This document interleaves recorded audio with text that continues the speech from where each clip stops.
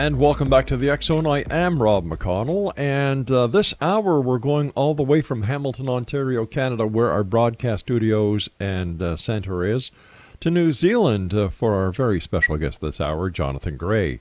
Now, Jonathan is an international explorer, archaeologist, and author.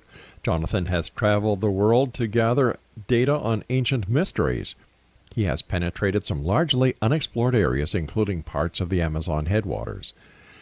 The speaker has also led expeditions to the bottom of the sea and to remote mountain and desert regions of the world. His team has slept in the ruins infested with scorpions, dived among sharks, and dodged terrorist bullets. He has authored 54 books and produced 50 DVDs, and is a guest on numerous international radio and television programs. His website is www.beforeus.com. And Jonathan Gray, welcome back to the X Zone. Great having you with us. It's my pleasure, Rob. Thank you. So what have you been up to since you and I last talked a couple of years ago? Well, Rob, we've been getting the news out, of course, through the airwaves, but haven't been on any more expeditions, except that we've been doing follow-up on expeditions already done to bring further confirmation of them, right, and their significance, some of them with modern-day situations and what's developing in the world today. Because the past often does reflect on the future. It certainly does, and it seems no matter what happens, we humans never learn. But let me ask you this. I was going over the information that you were kind enough to send us, and I have to ask you, is it true that millions of tourists, thinking that they are at famous ancient sites, are really being taken not just to the wrong location, but to the wrong country? How does this happen? Yes, they're being taken for a ride in the wrong direction. Ba-dum-bum. I'll tell you what happened here. Okay. I was doing a British lecture tour and announcing the discoveries that we're involved in, and some skeptics got an independent investigator, John Bishop, to go physically to some of the sites to see if I was telling the truth. And one thing that upset them was what you've just mentioned, that modern maps are wrong in drawing Mount Sinai in the so-called Sinai Peninsula in Egypt. The truth was that Mount Sinai is really in Saudi Arabia. Wow. And anyway, this man went, he joined with the tourists. He went on a tourist bus to the traditional Mount Sinai. Right. And standing in the queue waiting for the bathroom, he met a couple from Nigeria. He said, "Do you believe that this is the real Mount Sinai?" Well, from the looks he received, you'd almost think he was asking, are we really on planet Earth? But something kept ringing in his head. Right. An ancient document in the biblical writings said that Mount Sinai is in Arabia. So he voiced his thoughts out loud to one of the guides. He says, look, if the Bible says that Mount Sinai is in Arabia and we're here in Egypt, well, then his voice trailed off. The implications sunk in, not very welcome. And then another guide said, this is Moses' burning bush. This is the bush that Moses stood in front of when the bush was burning. Well, now, Moses lived 3,000 years ago. Yeah, I was just going to ask you, could it possibly be the same bush? Well, he drew a young guide to one side when most of the tourists weren't listening, and he said, do you really believe this is the bush? Oh, no. It's just a bush that the monks brought in here because it makes the tourists happy. Oh, for goodness sake. And then one other anomaly that stood out like a sore thumb was the pharaonic tombs and mining works, Egyptian relics all over the place. And the scripture says specifically that Moses and the Hebrews escaping from Egypt got out of Egyptian territory altogether so they wouldn't still be in the place where they're having Egyptian quarries and other Egyptian work. But the trouble is so many people are now making their living from this present industry, supposed mountain. Right. And the monastery receives thousands of dollars of donations, and Egypt earns a lot more in tourist dollars and shekels, and the local Bedouins control the touring around the area. And anyway, he was asking too many awkward questions, and would you believe it, Rob, he was arrested as he tried to leave Egypt on his plane. Oh, my gosh. And anyway, the plane wanted to go off thinking he might be a terrorist or a Right. drug smuggler or something. So he spoke to somebody who was not in the picture too much, and says, "Can you tell them to wait for me? I've done nothing wrong. Yeah. I want to get out of this, then go back home."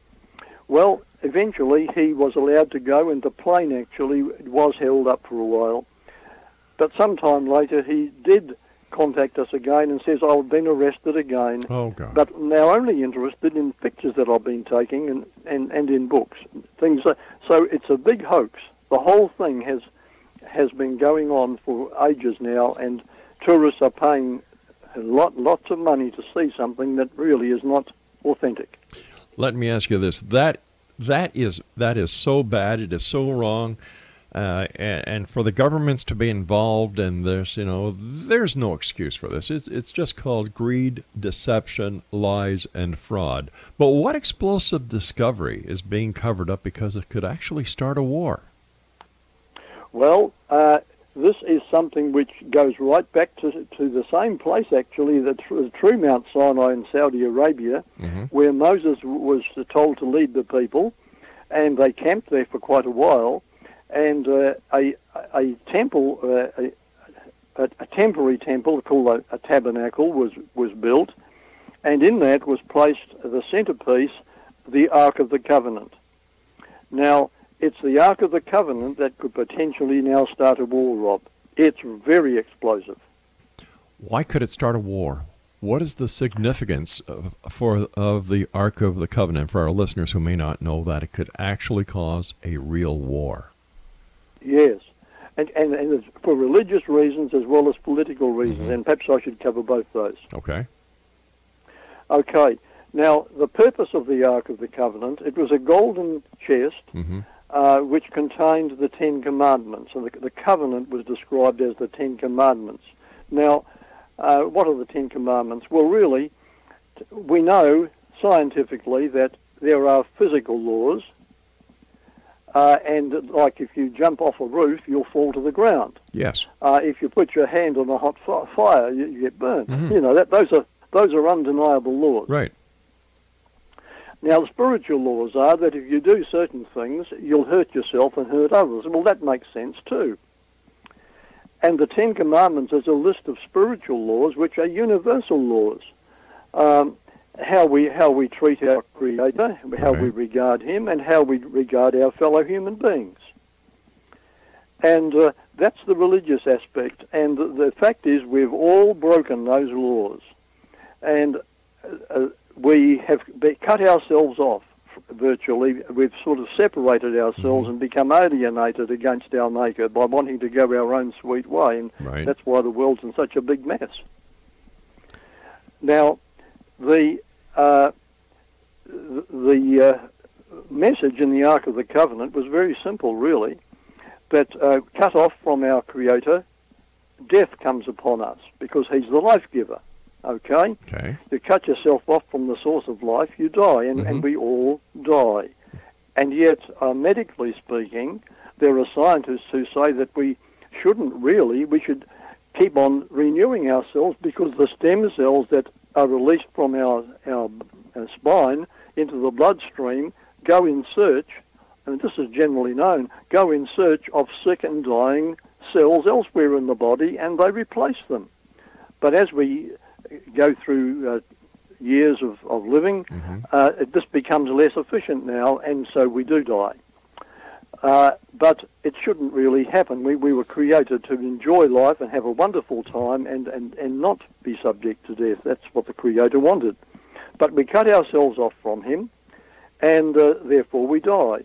Now, He loved us so much that He wanted to do something about it. All right, what we're going to do here, I have to take a break, Jonathan. Please stand by. And this is a bit of a cliffhanger because this is a very important story and a very important fact that you're going to be bringing up, and I don't want to have to interrupt you as we get closer.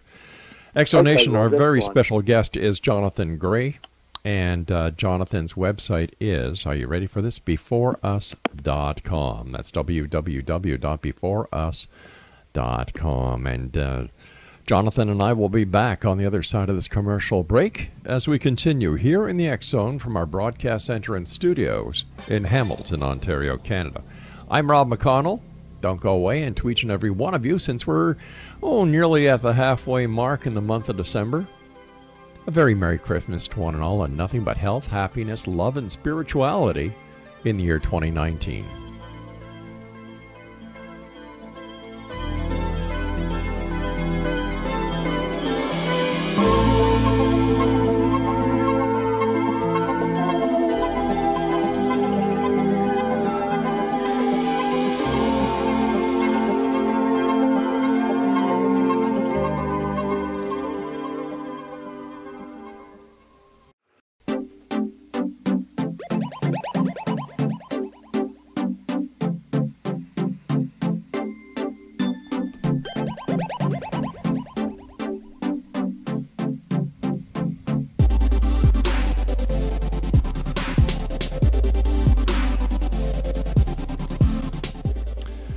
Exonation, our guest this hour is a very special guest all the way from New Zealand. Jonathan Gray is my special guest, and he is an international explorer, archaeologist, and author.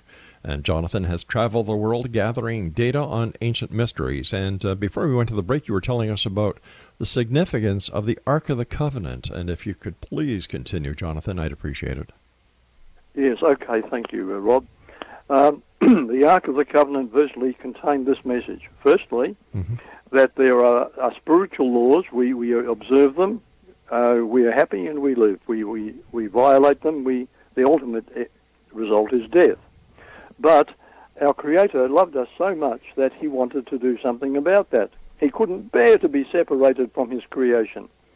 So he promised to send, or to actually come down himself in the person of his Son, who would become human, go through all the problems we go through, be victorious where we had failed, and then take our place and pay the penalty for us so that we could be free, because the law does have penalties if it's broken. It's the same as a man's law.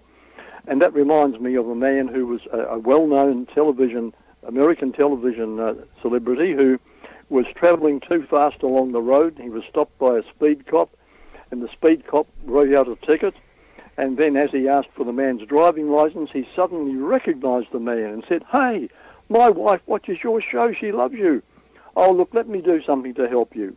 He went into his own wallet. He pulled out the $50 fine and says, "Look, I've paid the fine for you. The fine still has to be paid, but I'm taking your place. Here's the money. You go and pay it now with my money." And that's virtually what the Creator wanted to do.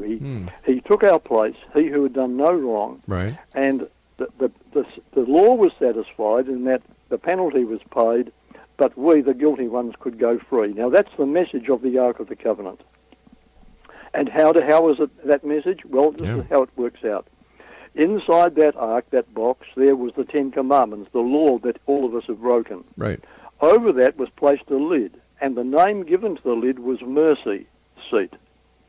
And then once a year, blood of an animal sacrifice, which was prophetic of this man who was going to come and shed his blood of an animal sacrifice was sprinkled on the mercy seat over the violated law.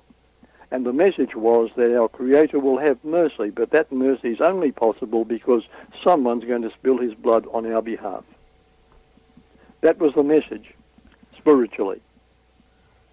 Now, this ark was taken eventually up to the land of Israel as the Hebrews, who were the recipients of it, were placed in the crossroads of the world, and the plan was that they should share this with the whole world, and that's why they were put there in the middle of the three most populated continents, right there in the middle.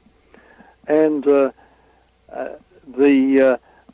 city of Jerusalem then became the receptacle for Solomon's temple, which actually was the continuation of the purpose of the Saudi Arabian Ark of the Covenant. It was built to house that. That was its main purpose. Now, when the Babylonians came to the land of Israel in 606, and then came back twice more, and finally destroyed Jerusalem in 576 BC, the ark was not among the booty that they took away with them. In fact, in the Old Testament records, it tells us exactly what was taken away by the Babylonians, and the ark was not there among that. It had been so precious was it. It had been secreted away to an underground location just outside the old walls of Jerusalem, underground, where the Babylonians would never find it, and it remained lost for 2,500 years. And then it was found, and the actual contents of the ark still remained. The Ten Commandments were still remained in them. Now, according to Jewish tradition, the ark would be found eventually again. Mm-hmm. But when American archaeologist Ron Wyatt, after a 3-year dig, claimed to have discovered the Ark of the Covenant under Jerusalem, he presented one object from the same cave to the Israeli authorities, and they were able to recognize it as from Solomon's temple.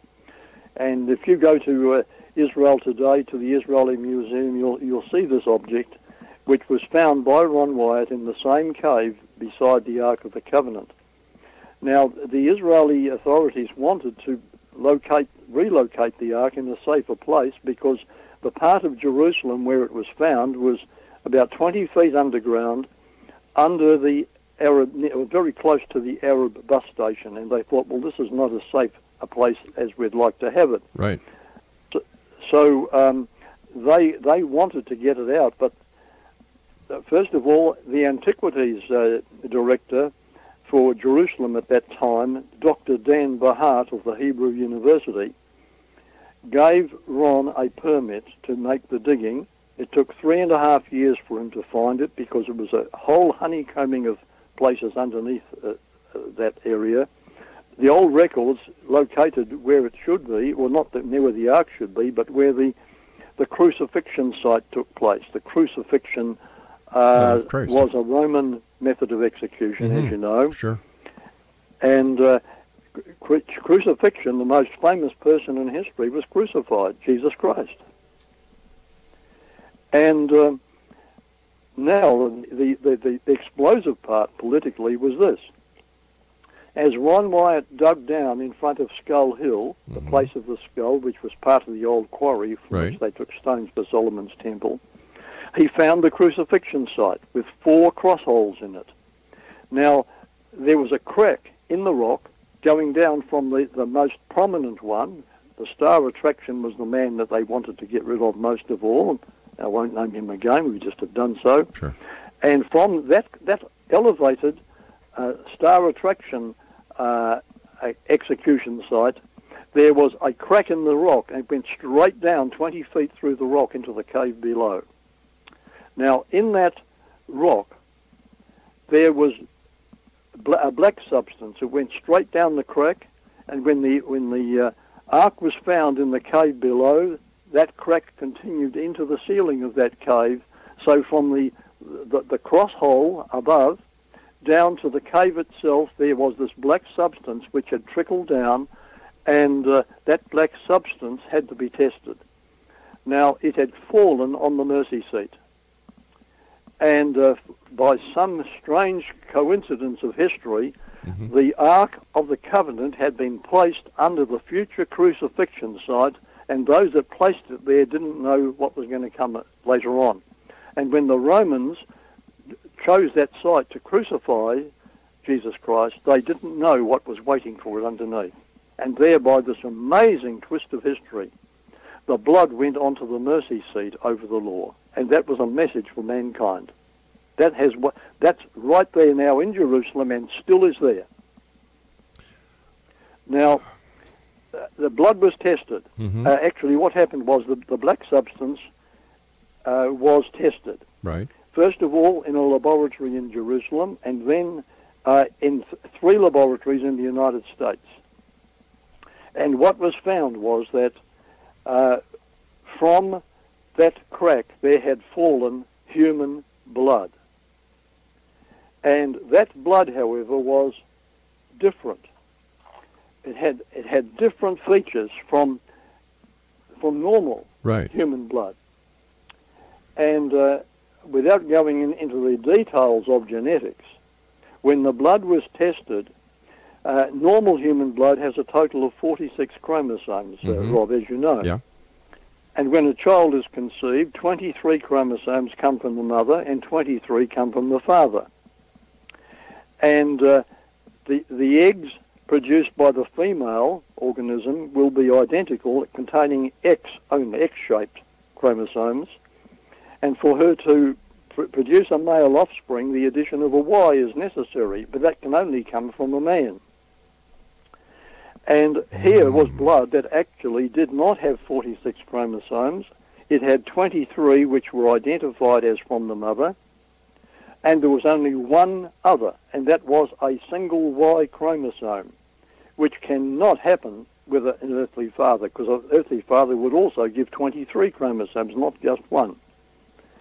And therefore, this was a male who was crucified, but he had no earthly father. And that was the verdict of the laboratories, the scientific verdict, that this person had an earthly mother but not an earthly father. Wow. Which, of course, backs up the biblical story. Yep.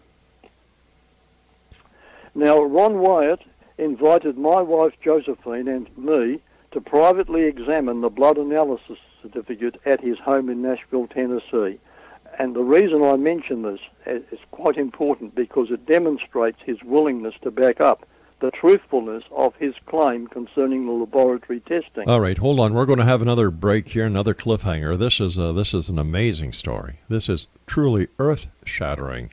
And Jonathan, please stand by. Thank you so much for coming on the show and joining us and for sharing this information with the world tonight.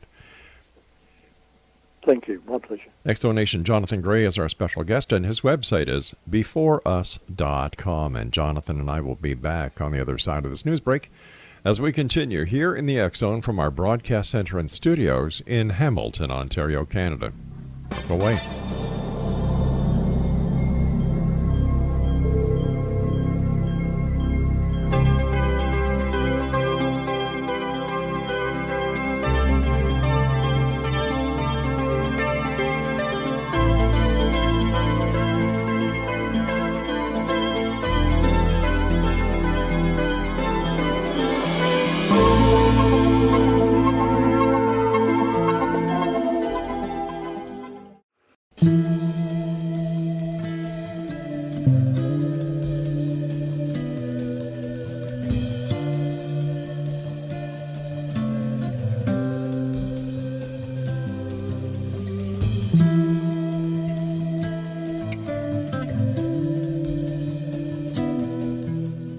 Exonation Jonathan Gray is our special guest, beforeus.com. And Jonathan, what was it like for you and your wife at this gentleman's home, looking at the proof positive that Jesus Christ was in fact, number one, a real person.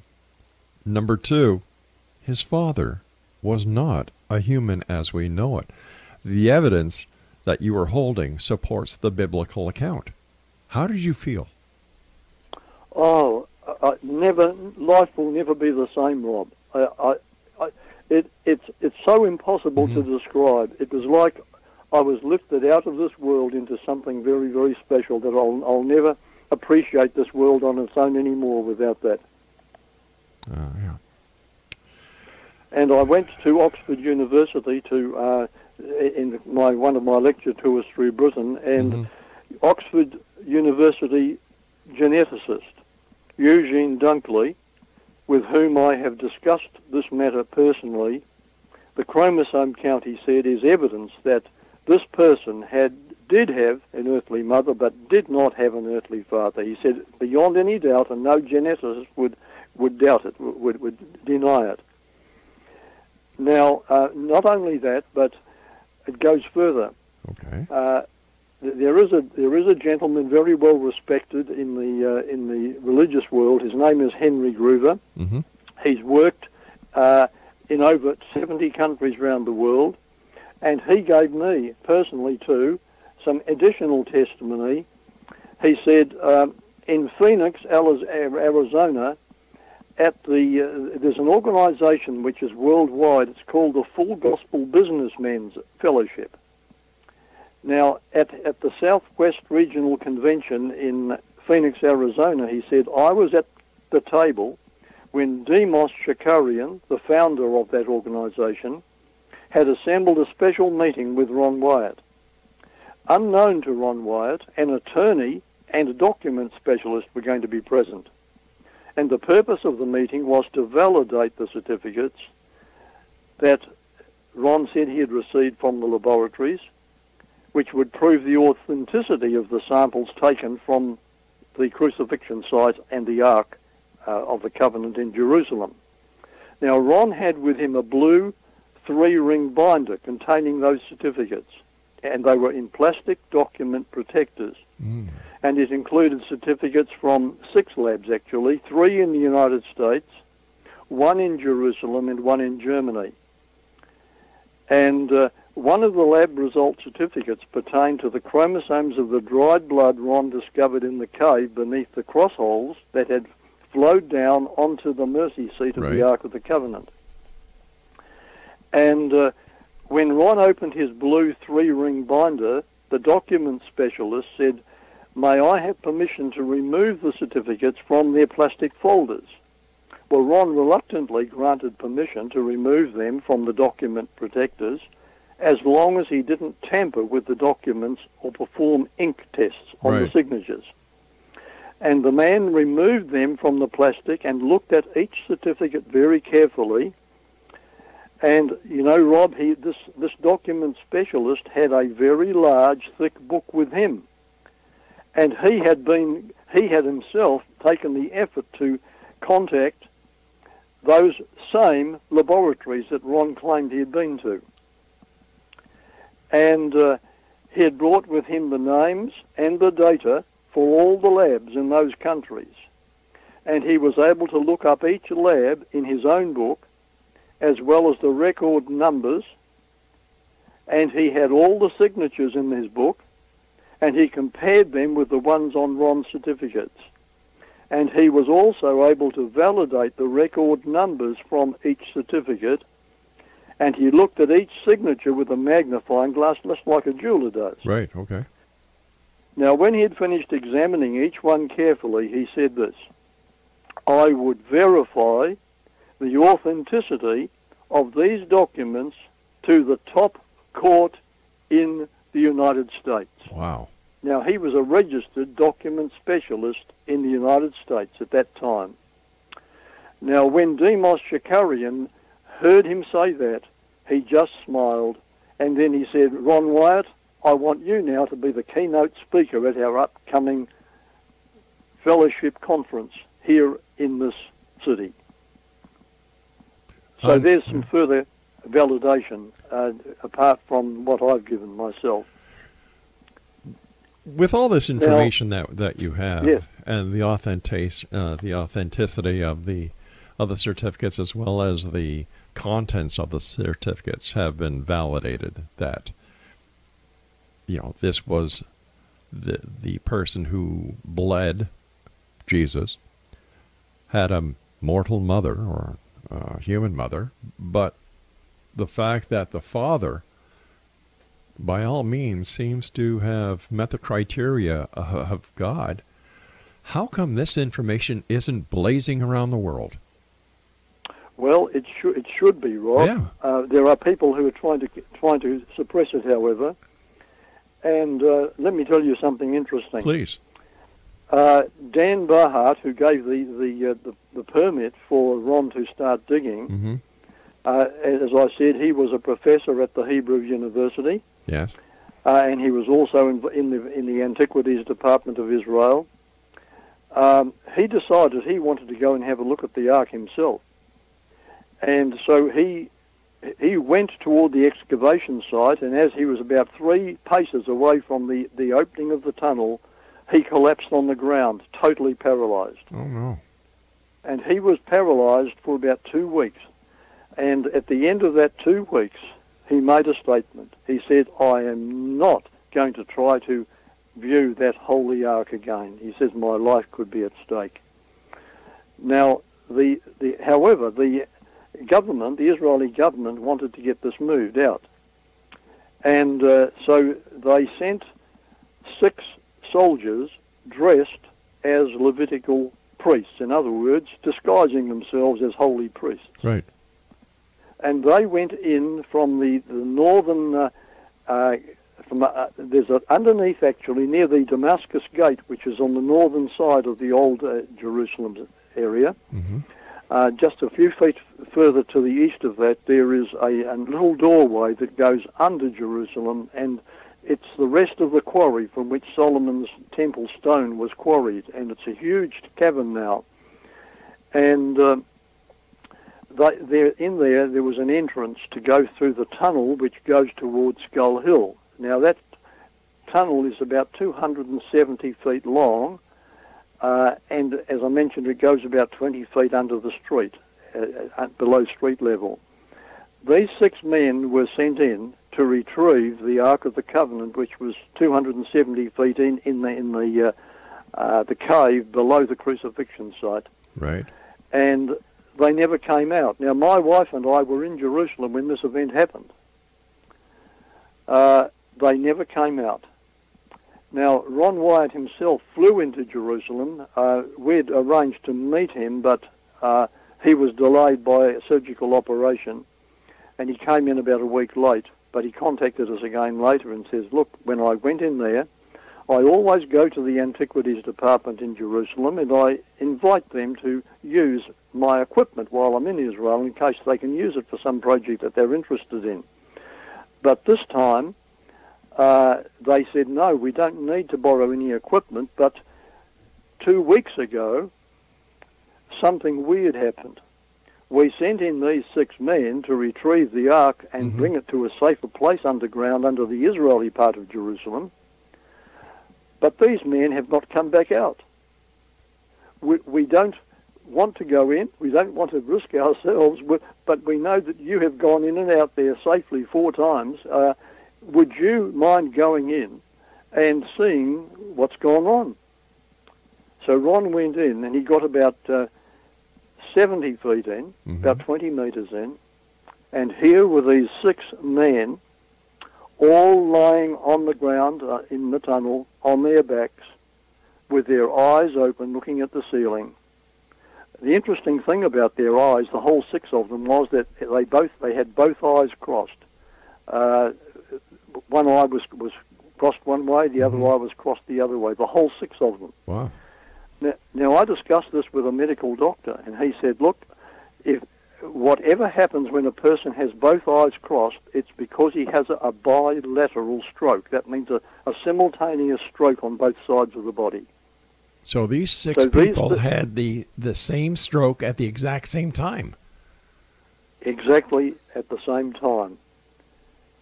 Now, we believe that this is not the Ark. It's not anything wrong with the Ark itself, but this is a supernatural event. It's not natural.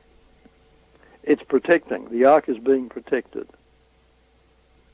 But now the reason that there are people who would like to get hold of the Ark, and these would be both Israelis and possibly Muslims as well. All right, now we're going to have your timing is perfect when we have to take this break. Please stand by, Jonathan. This is our final break. And Exonation, our guest this hour is Jonathan Gray, and his website is beforeus.com. And Jonathan and I will be back on the other side of this break as we wrap up this hour here in the X Zone from our broadcast center and studios in Hamilton, Ontario, Canada. This interview should shake the hell out of the world. Like, we have unequivocal proof that the Bible is true. We have unequivocal proof that Jesus is real and that God is real. We'll do everything we can to get this word around, Jonathan, so please stand by. We'll be back on the other side of this break. Don't go away.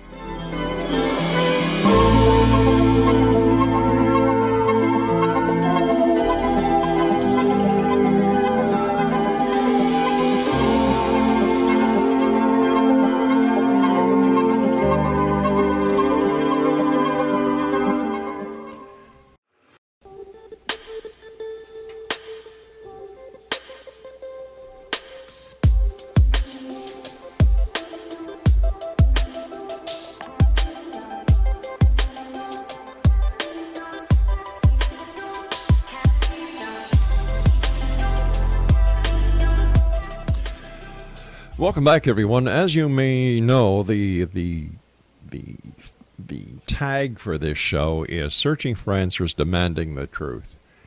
And what you're hearing this hour is the truth. Unequivocal proof that the Bible is real, number one. Number two, Jesus walked the earth. Number three, God is the Father of Jesus. And number four, there is a unified suppression that is being perpetrated so that this information does not get out. Well, we're going to do everything in our power to get this information out. And Jonathan, I want to thank you so much for bringing this to our attention and to getting this message out there. And Jonathan has a book. It's entitled Ark of the Covenant. It's available on his website, beforeus.com, as well as the book is available on Amazon.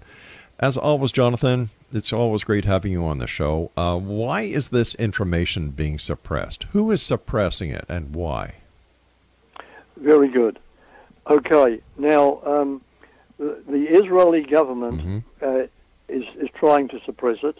What we have here in Israel, Israel is sitting on a tinderbox at the moment, where anything could happen, and there are extremists among the people in Israel who want to actually build a temple so badly that they're prepared to go to war with the Muslims to do so, to get rid of the Dome of the Rock on the Temple Mount, so they can build a third temple. Now that they are so keen on that they don't mind having a war, and they believe that if they were to have the Ark of the Covenant in their possession, they would be immune from catastrophe. In other words, the Ark would save them in a case of war, and they'd win the war. And then they would put it as the centerpiece of their temple after they've destroyed the Muslims, who would be outraged by their attempt to destroy the third holiest Muslim site in the world. Right. Now, they're willing to do that, and the Israeli government's very nervous about it. And they did put out a rumor some time back that just to test the waters to see what the result would be. And the rumor was that the Ark of the Covenant has been found. Only they just put out the small rumor, and there was a bloodbath within a few days, and it was called the Temple Mount Massacre, in which scores of Israelis and Muslims died or wounded seriously. So immediately they realized that they didn't want to face this. It would be a war for sure. Only the mention of it caused the bloodbath. So if they actually physically showed it and revealed that they had it, it would be like a World War III right there in the Middle East. That's the political angle on it. But why wouldn't it be possible that the Ark of the Covenant, shouldn't it bring peace? Shouldn't it bring harmony? Shouldn't it bring love? Shouldn't it bring spirituality if it's from God? I do believe you're right on that, Rob. Yes, it should. But, there are enemies, and the enemies will do their best to foment a war.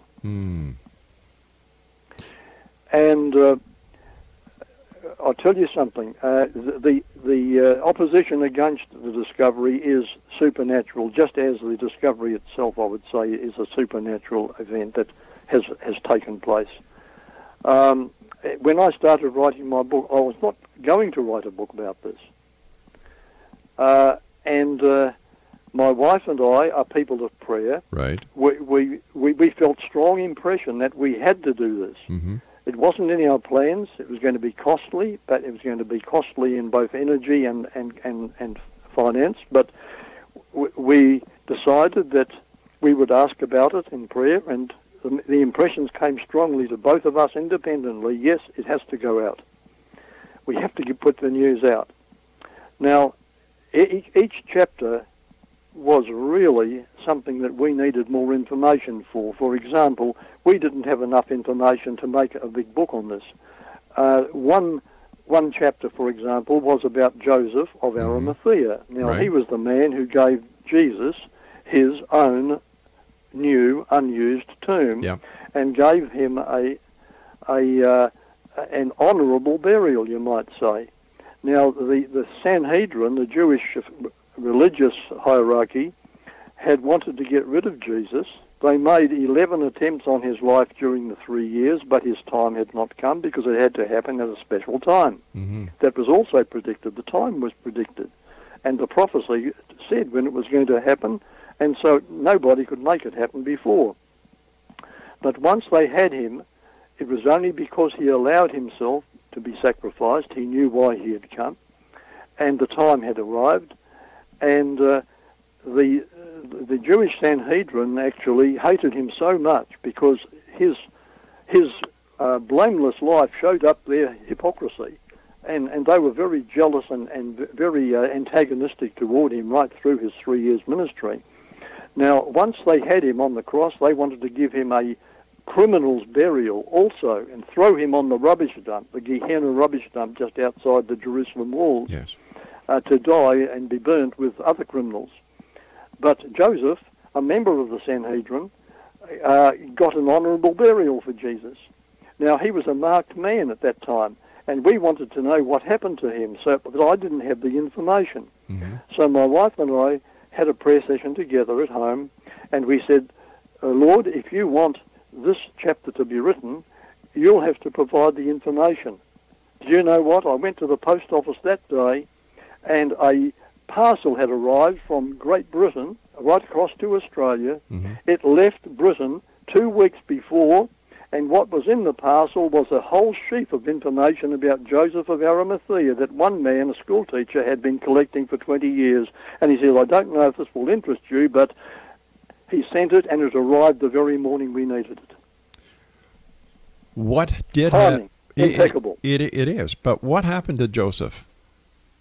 Joseph actually was arrested by Saul Mm-hmm. of Tarsus, and Saul got another dozen people and arrested them, close followers of Jesus, and arrested them as well, took them down to a boat at Jaffa, took away the sails and the oars from the boat, pushed them out to sea to die, and this way no one would get the blame. They just went out to sea and they died themselves. But Joseph actually, being a wealthy man and also having had a fleet, he knew the Mediterranean well.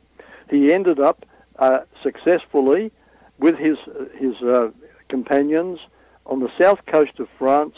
From there he went to Britain, to Cornwall, to a little place called Glastonbury, where he used to have contact with the people before because he was wealthy from the tin mines of Cornwall. And he then began saying that the Messiah has come. And the whole of Britain accepted it because Joseph actually was talking to people who had the prophecies already, but didn't know anything about Jesus Christ having risen from the dead until Joseph came to England and told them. And the Joseph story is an interesting one. I'm going to write a book, and I'm calling it the man who needed 2 graves, because he'd need a second grave since he gave his first one away. Right. And it's a very interesting story, Joseph of Arimathea. He ended up in Britain, and he was the result of Britain becoming the first Christian nation. Isn't there also a connection between Joseph and the Holy Grail? There is said to be, but I haven't been able to confirm it. So what do we do with this great amount of information that you have? You know, the information that proves so very much, Jonathan. The information that will turn hearts that are rock into hearts that love and will live again, because everything that is in the Bible is proven to be correct. What do we do? How do we get this information out there? Well, I think, Rob, you and I may be small fish in the total sea, but if we can tell others to share it as well, this is not about selling a book. It's not about money. I understand give it away. That's and this should go out free to everyone. Mm-hmm. It's information. It's so precious and so valuable. It's earth-changing. Yes, it is. It's earth-changing. And I'll tell you something that happened to the book. when I was giving a lecture in Australia at a place called Emerald in the town hall. A husband and wife travelled 200 miles just to come to a 1-hour lecture. This was about the Ark of the Covenant. Right. They went home. The lady took a copy of the book with her. Her husband went to work. Her little 6-year-old girl was at school. The mother decided to pick up the book, and suddenly she felt it being pulled out of her hands by an invisible force. And a voice came and said to her, "Mom, you don't want to read that rubbish. Let me throw it away for you." And he threw it across the room. The book was snatched out of her hand and thrown across the room. Now, when she got home, she told her husband the scary thing that had happened. Right. And she was sitting at the standing at the sink washing the dishes, and suddenly she felt hands around her waist, and she was lifted up toward the ceiling, and she was physically in front of her husband and in front of her little 6-year-old daughter, thrown across the room. Jonathan, I hate to do this, but we're out of time for tonight. We'll get you back on in the very near future so we can work together to get this information out there. But until then, my friend, thank you for all the great work that you do. You will be blessed. And all I can say is thank you from the world. At Exo Nation, if you'd like to find out more about our guest this hour, Jonathan Gray, his website is beforeus.com, and the name of his book is Ark of the Covenant, and it's available at amazon.com and other places. We'll be back on the other side of this break. Don't go away.